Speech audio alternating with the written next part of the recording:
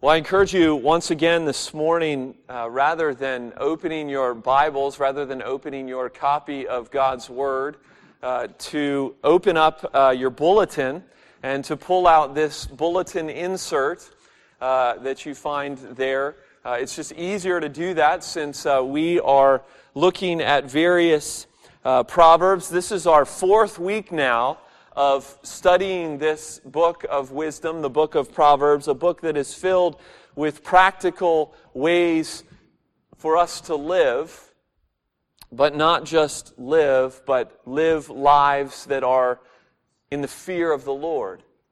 And that's been a theme that has been reoccurring, and it will be throughout our study of the book of Proverbs. Last week we looked specifically at what God's Word has to say about the way that we speak, the kind of words that we use, and we are reminded immediately that our words matter. That words are not necessarily, they're not neutral things. And that often, because of that fact, we ought not to say anything at all because of the condition of our hearts. But when we do speak, we ought to be slow to speak, and we ought to choose our words carefully and aim them appropriately at others. And today I want to focus a bit on that last part we just touched on last week, and that is the aiming of our words, the aiming of our speech, because the Bible and the book of Proverbs has a lot to say about how we aim our words. And again, I know that many of you weren't here last week, and it is important as we think about a book like Proverbs, as we think about very practical things for our lives, that we not forget that first and foremost, this whole study and all these principles that we're going to talk about, that ultimately they have to do with our hearts. That ultimately our words are merely an overflow of what's already in us. And so it's our hearts that we need to aim out. It's out of the overflow of our hearts that our mouths speak. And therefore, right off the bat, we cannot look at passages like we're going to look at this morning and heed them and take these principles and put them in our lives. We can't really do that without the gospel. Without truly understanding and being captured by who Jesus is and what He has done for us. And I know I said this last week, that without His presence, His promises, and His power, this is pointless. We must look to the one who never spoke an errant word in His life. The one who spoke perfectly. Can you even imagine going through your whole life without an errant, sinful word? That is what the Lord Jesus did for people like us, those who can't love God with all our heart, soul, and mind, those who can't truly love our neighbor as ourselves, as God calls us to do. No, Jesus took the guilt and lived the life for sinners like you and I, that we might in turn, after being captured by who He is, then we might live a life that is lived in the fear of the Lord.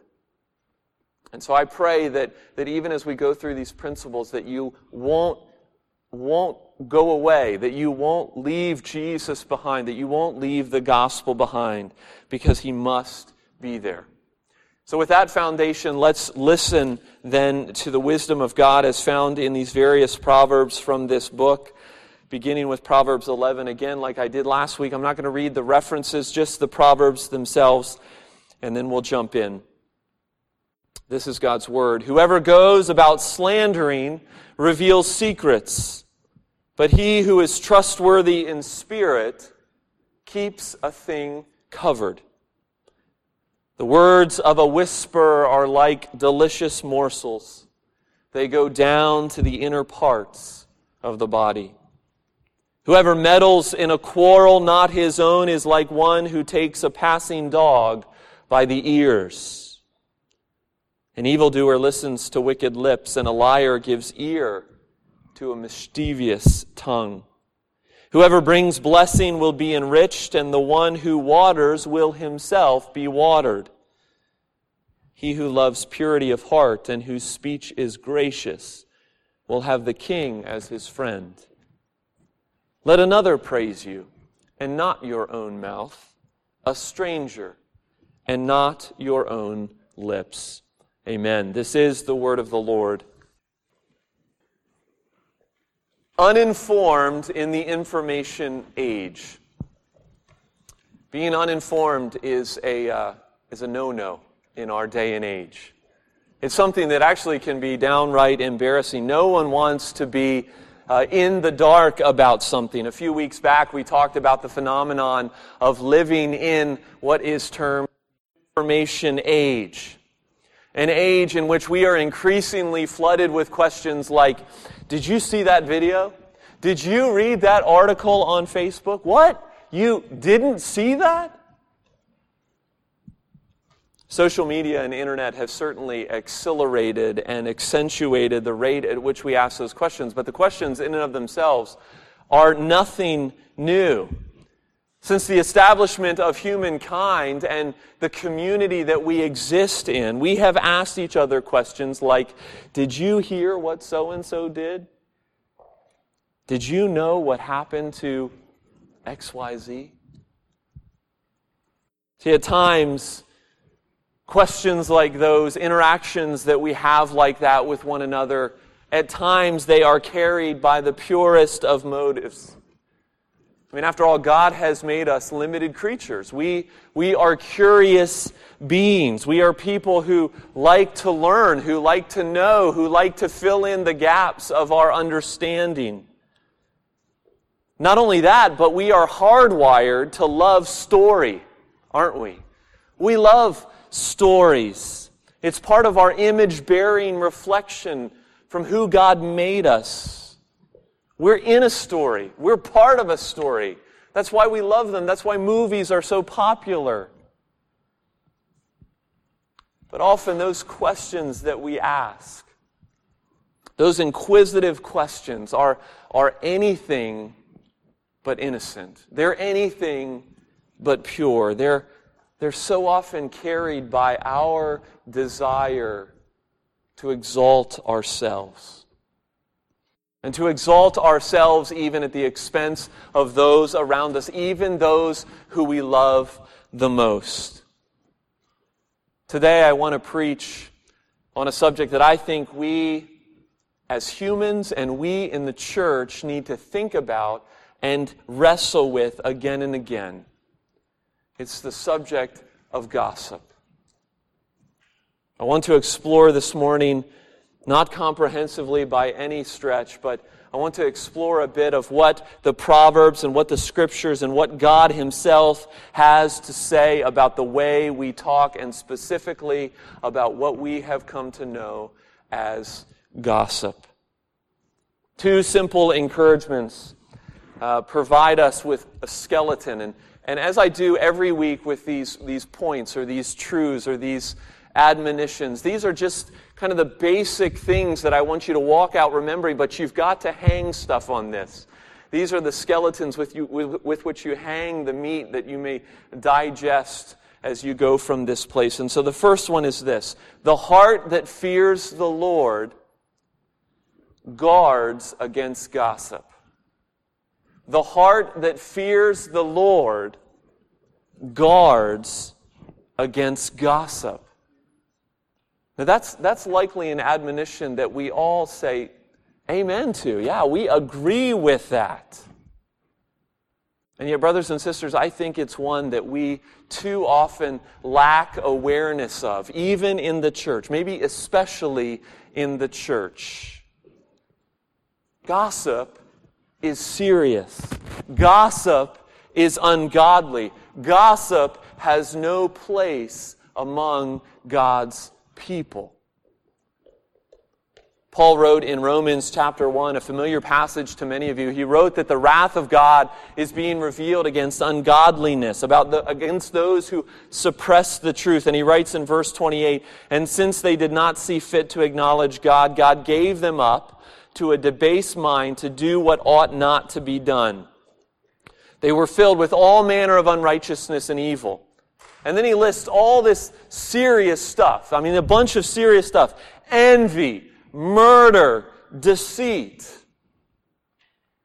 And then he goes on to say, they are gossips. They are slanderers. They are haters of God. See, make no mistake, God hates gossip. And we in the church, we who love and know Christ and follow Him, we ought to hate gossip and guard ourselves against it as well. But maybe we ought to begin as we think about these verses. I know this is a study that's not normal for us. Normally we take big chunks of Scripture, verse after verse, chapter after chapter, and we're kind of bunching together a bunch of verses here. So maybe it's helpful at first for us to simply define exactly what gossip is. Gossip, of course, is just one English word that is trying to translate a Hebrew concept. I want to look at some of the various words that describe this concept of gossip in God's Word. But let's start with a general, simple definition. And I got this definition from a book called Resisting Gossip. And it was a little tiny book written by Matthew Mitchell. And it's fairly new. And I am indebted to this little book. This little book provided a wonderful template for me in thinking through this and in preparing for today's sermon. And I would commend it to you because it says a lot more than I can say this morning, though I've taken bits and pieces of it for you. But he writes in that little book, he writes this: the sin of gossip is bearing bad news behind someone's back out of a bad heart. That's his definition. The sin of gossip is bearing bad news behind someone's back out of a bad heart. And I don't know about you, but when I hear that definition, it sounds ugly. It sounds like, I don't want to do that. I'm not going to do that. But then I read Proverbs 18:8, which says, the words of a whisper, and we'll talk a little bit about the whisper, but the words of a whisper are like delicious morsels.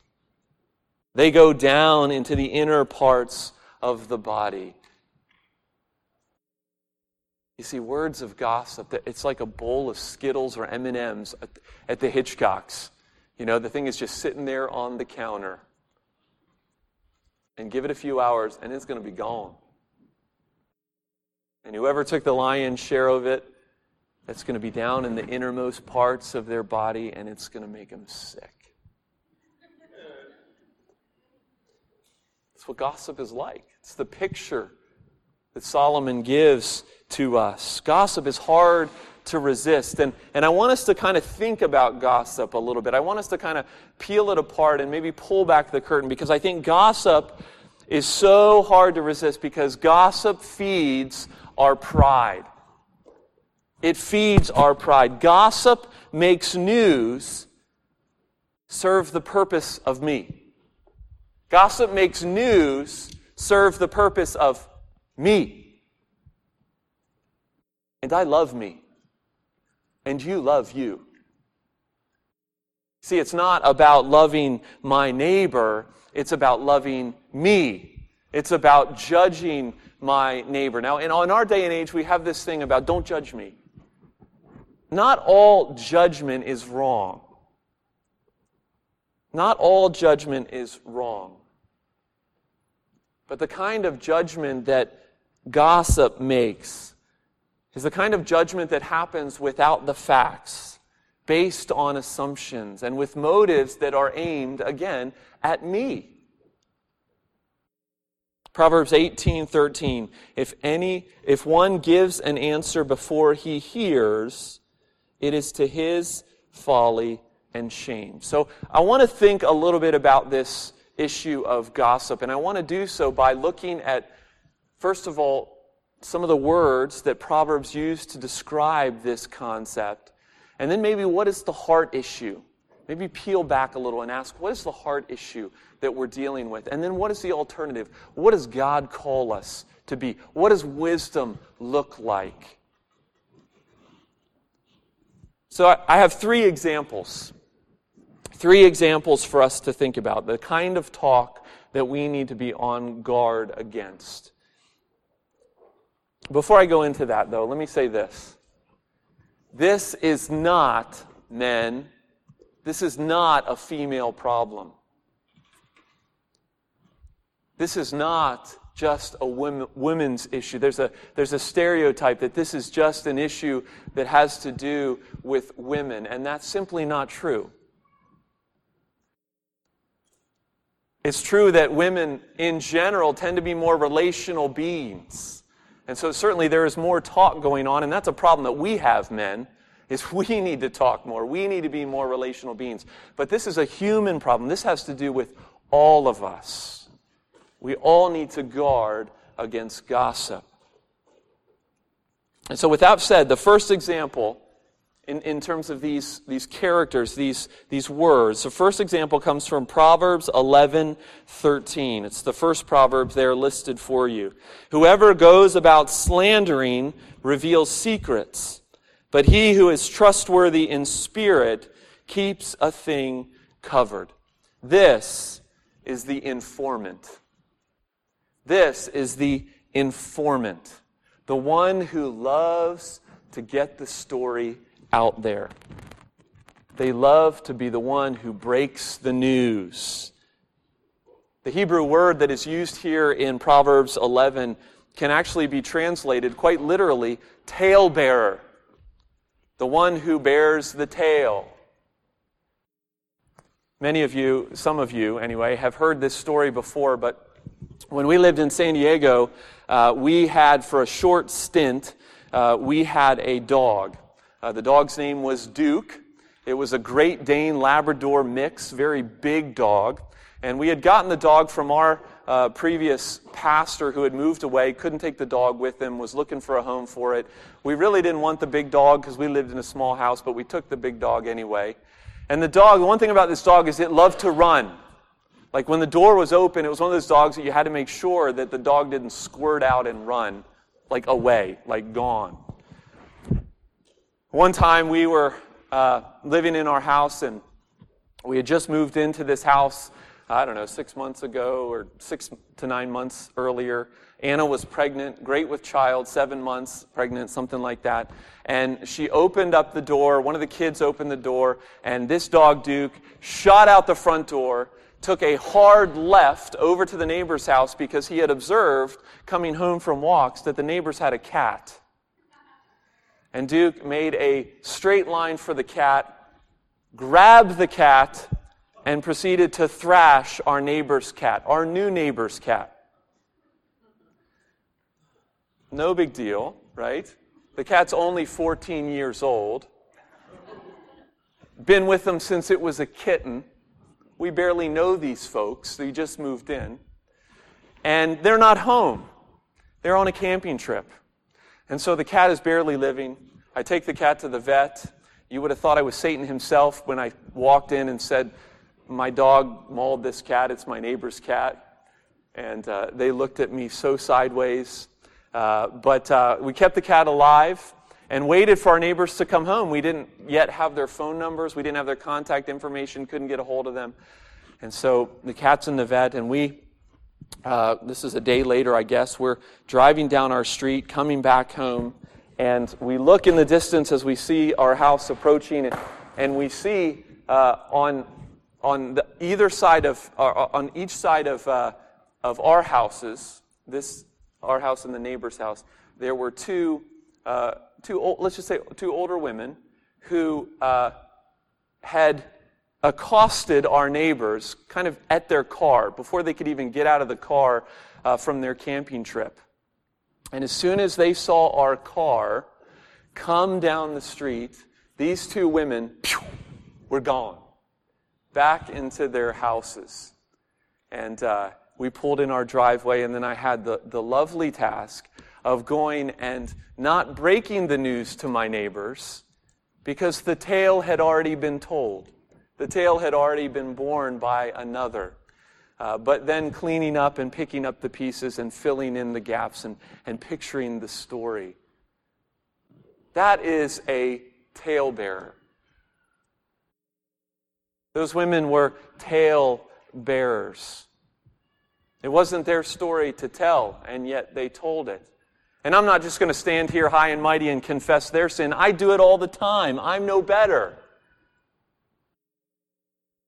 While the defense of the talebearer may be, well, I was just getting the story out. I was just getting the facts out there. The truth of the matter is, the heart of the talebearer is not focused on his neighbor. We are commanded to love our neighbors as ourselves. We were reminded last week that we are to bless one another with our words. And the heart of the informant is bent not on blessing, but on attention. On feeling important, even feeling superior to those either he's talking to or those he's talking about. The informant, the slanderer. See, the way of wisdom, the opposite of the informant, is stated here in the proverb. It's one who is trustworthy, one who keeps a thing covered. Wisdom recognizes that there is some news that just ought not to be broken by you. It's not your story to tell, so don't tell it. We need to be on guard, because a heart that fears the Lord guards itself against gossip and guards itself against being an informant. That's the first picture I want us to see from the book of Proverbs. There's another character, and he's called the whisperer. So we have the informant, we have the whisperer. And the whisperer comes from Proverbs 17:28. It's not listed there for you, but it says, "A dishonest man spreads strife, and a whisperer separates close friends." See, the whisperer, rather than going directly to the individual to speak to them, the whisperer whispers so that other people don't hear. Oh, I remember those days in kindergarten when you intentionally told a secret in front of someone else so that they knew that you were talking about them, but you didn't want them to hear. Oh, I know you all have done that. And adults, you still do it. You just don't make it as obvious as you did when you were in grade school. We're whispers. But again, as we are commanded to love our neighbors as ourselves, where is the heart of the whisperer? Well, the heart of a whisperer grumbles. It's the first thing. Remember the Israelites in the wilderness in the Old Testament longing for the leeks and the cucumbers of days gone by. The psalmist recounts those days in Psalm 106, and he says, "Then they despised the having no faith in his promise. They murmured in their tents, not obey the voice of the Lord." Discontent with what the Lord had provided for them and how he had led them, losing sight of the fact that God was for them. What did they do? They didn't go talk to God. No, they murmured in their tents away from him. They didn't want him to hear. Related to this issue of the whisper is not just grumbling, but it's jealousy. When the whisperer is plagued by discontentment, he pines for and therefore attacks what others have. In the way of wisdom, the opposite of the whisperer acknowledges what we read in Ecclesiastes just a few weeks ago. In Ecclesiastes 7, "In the day of prosperity be joyful, in the day of adversity consider God has made the one as well as the other." See, we don't live in a universe where we are subject to the forces of chance. We live in a universe ruled by a sovereign God who holds every molecule in this universe in His care. And therefore we can say in whatever circumstances that the lines for me have fallen in pleasant places. And therefore we need not whisper, but we give thanks and we be on guard. The informant, the whisper, and then one final example from Proverbs 26:17, the third one down there. Whoever meddles in a quarrel not his own is like one who takes a passing dog by the ears. This reminds us, this is wisdom that reminds us that we as a people, we love controversy. And we love to be entertained by controversy, but that kind of talk and that kind of listening only leads to trouble. The picture that the writer gives us is grabbing a dog by the ears. That usually doesn't go well. The other day I was filling up with gas, and there was some issue with the gas attendant that I didn't know, hadn't heard what was going on, but I was just amazed to see kind of the wave of excitement that existed at the other pumps in regards to the controversy that was starting to happen. Guys were going over trying to get little bits so they could kind of add their 2 cents about the controversy. It just reminded me of my own propensity to want to know what's going on and to want to be a part of the controversy. And even when I'm in the store at the checkout line and we see all these headlines and we see the latest trouble that Justin Bieber or a myriad of other people have gotten themselves into, and we're drawn in, not for their good, but for our own entertainment. One of the phrases that Matthew Mitchell says in his helpful little book, he says, it's a commitment that he made to himself. The foolish people of the world do not exist for my entertainment. Again, the heart of the meddler is not about neighbor, it's about me. Entertain me. I want to see you fall apart. I want to see your life not go well so I can feel good about my life and so I can be entertained. Brothers and sisters, the words of wisdom from God's Word here in Proverbs remind us to be on guard against getting involved in issues that aren't ours. It's one thing if our motives are pure, if our brother or sister is living in sin and we need to speak the truth to them in love. But it's another thing altogether if we simply want the thrill of the controversy. The informant, the whisperer, the meddler. They're all personalities of the same character, the gossip. It's what we need to be on guard against because we are all guilty. And we could talk about more. We could talk about more that the book of Proverbs gives us. But that's enough, I think, to chew on. But now we ask how. How do we do this? How do we be on guard? Well, some of the principles from last week come into play.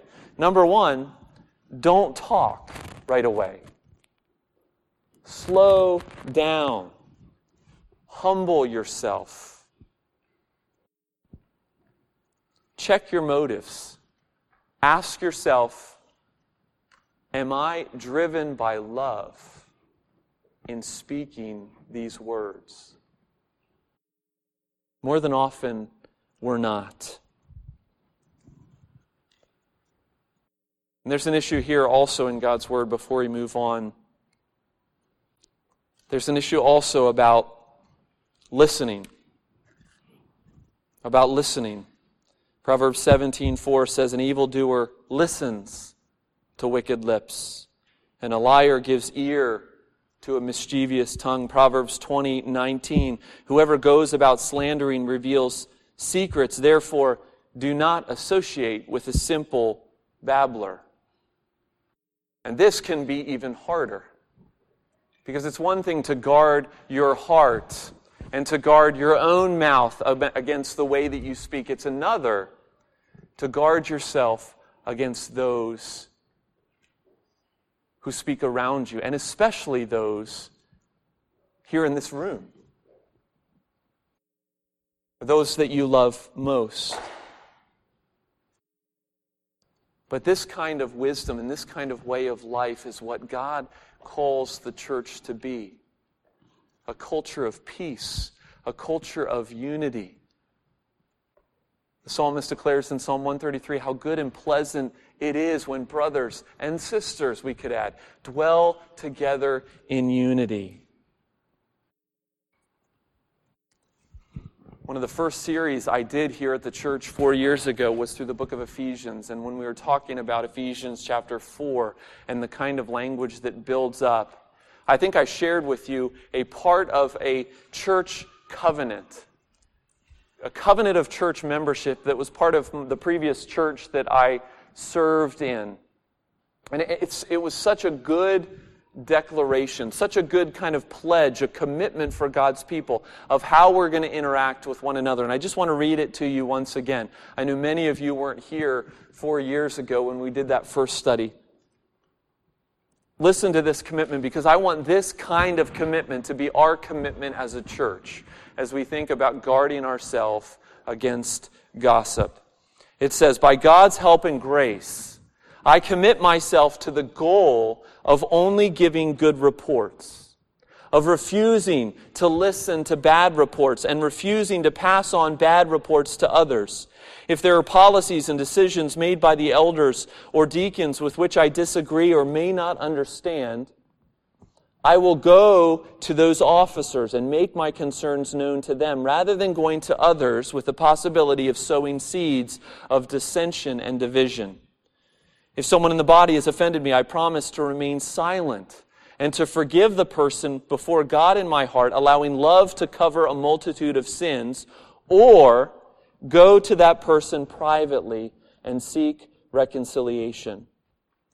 I purpose to approach an offender in a spirit of gentleness and genuine love, having first corrected my own attitudes and actions. Only if I'm unable to restore an offender will I share the problem with others, according to the principles of Matthew 18.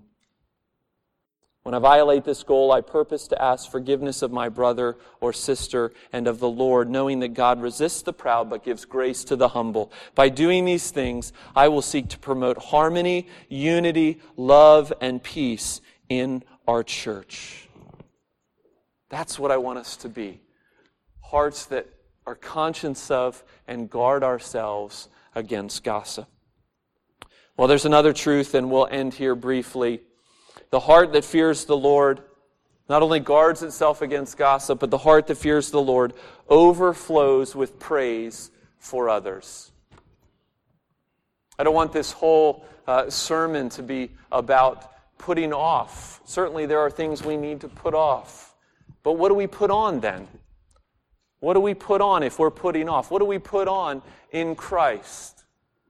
And that's what this second truth has to do with. C.S. Lewis once wrote that the world overflows with praise. And it does.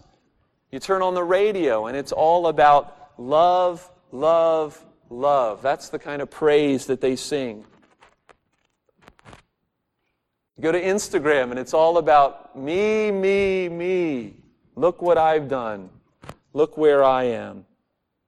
And of course the church rings with praise as well. It's part of the rhythm of who we are. But it ought to be the part of the rhythm of our life in Jesus as well. See, when I talk about praising, when I talk about overflowing with praise, I'm not merely speaking about praise directed to God. I'm talking about praise directed to one another. You see, we need to learn to talk to each other, not about each other. And when we talk to each other, we need to bless one another. Proverbs 16:24, gracious words, I love this, gracious words are like a honeycomb, sweetness to the soul and health to the body. Proverbs 31, that very famous passage about a woman who fears the Lord. How does it end? Proverbs 31:30. A woman who fears the Lord is to be praised. We ought to praise even our enemies. We ought to bless those who persecute us, Paul says in Romans chapter 12. God calls us to commend the commendable in others. And that's a great little phrase that I got from a book I've read called Practicing Affirmation, another little wonderful book where he makes this assertion that God is glorified in us when we affirm the work He has done and is doing in others. And he asks the question, could we even be robbing God of praise and glory by not speaking words of blessing to one another? And again, how do we do that? Well, the fact of the matter is we are too hands off. It's always interesting and I've been to a lot of memorial services and a lot of funerals, when people stand up and they eulogize those who have passed away. And the eulogies are often such beautiful things. And I always wonder, did they ever say those things to that person when that person was alive? God's Word says it's like honeycomb. It's sweet to the soul. If you see something commendable in a brother and sister, if you see character or gifts or accomplishments that are worthy of praise, speak up. Not to flatter them, not to build their ego. We're not talking about that kind of speech, but to love your neighbor and to love God as you love your neighbor. You see, our speech is neutral. It's going to do one of two things. It's going to tear down or it's going to build up. And just like I think we have much growing to do in putting off gossip, we have much growing to do in being Barnabases. Remember Barnabas? What does the Scripture say of him? He was the son of encouragement. That's what a way to be labeled for all time. As one who encouraged and built up others. Paul wrote in a bunch of his letters, I thank God for you. I thank God for you. And there's a great picture Corrie ten Boom gives of whenever she received praise from another for accomplishment that she made. She talked about how that praise was a bouquet of roses. And she would take that bouquet of roses, figuratively speaking, and she would smell it and enjoy it. But she was on her way. She was on her way to deliver that bouquet of roses to the one who ultimately deserved it, the Lord Jesus. But as she was taking the bouquet to the Lord, she would smell and enjoy. And I think that's a great picture of affirmation. When we affirm others and bless others, we're not making idols of them. We're not worshiping them. We're rejoicing in the Lord's work in their lives. And we're encouraging them to smell the roses of praise as those roses get delivered to the throne of God. We could talk about this much more. Praise, gratitude, and love, replacing slander, whispering, and meddling. If we were a kind of people, if we were a church that exhibited that in its fullness, wow, how the world would be attracted to us, how the world would wonder about what kind of love drives us. Let's pray. Heavenly Father, we thank you for your word, and we thank you for the encouragement, the very practical encouragement from the book of Proverbs. Lord, we confess that we are not sufficient for these things. We need your grace. We need your presence to take our eyes off of ourselves and to put them on others and to put them on you. And so, Father, I pray that we would go from this place with more than just principles, more than just encouragements and admonitions and truths from your word, but that we would go indeed with the power of your Spirit to walk in these ways and to do these things that wise living calls us to do. And we recognize, too, that there are situations, there are contexts that require wisdom in knowing whether this is a time that we need to speak up or this is a time we need to shut up. Father, I pray that you would give us wisdom in those situations, that we might know how Christ would have lived, how Christ would have acted, how he would have spoken or not spoken. Well, Father, we thank you for your truth, and we pray all of this in Jesus' name. Amen.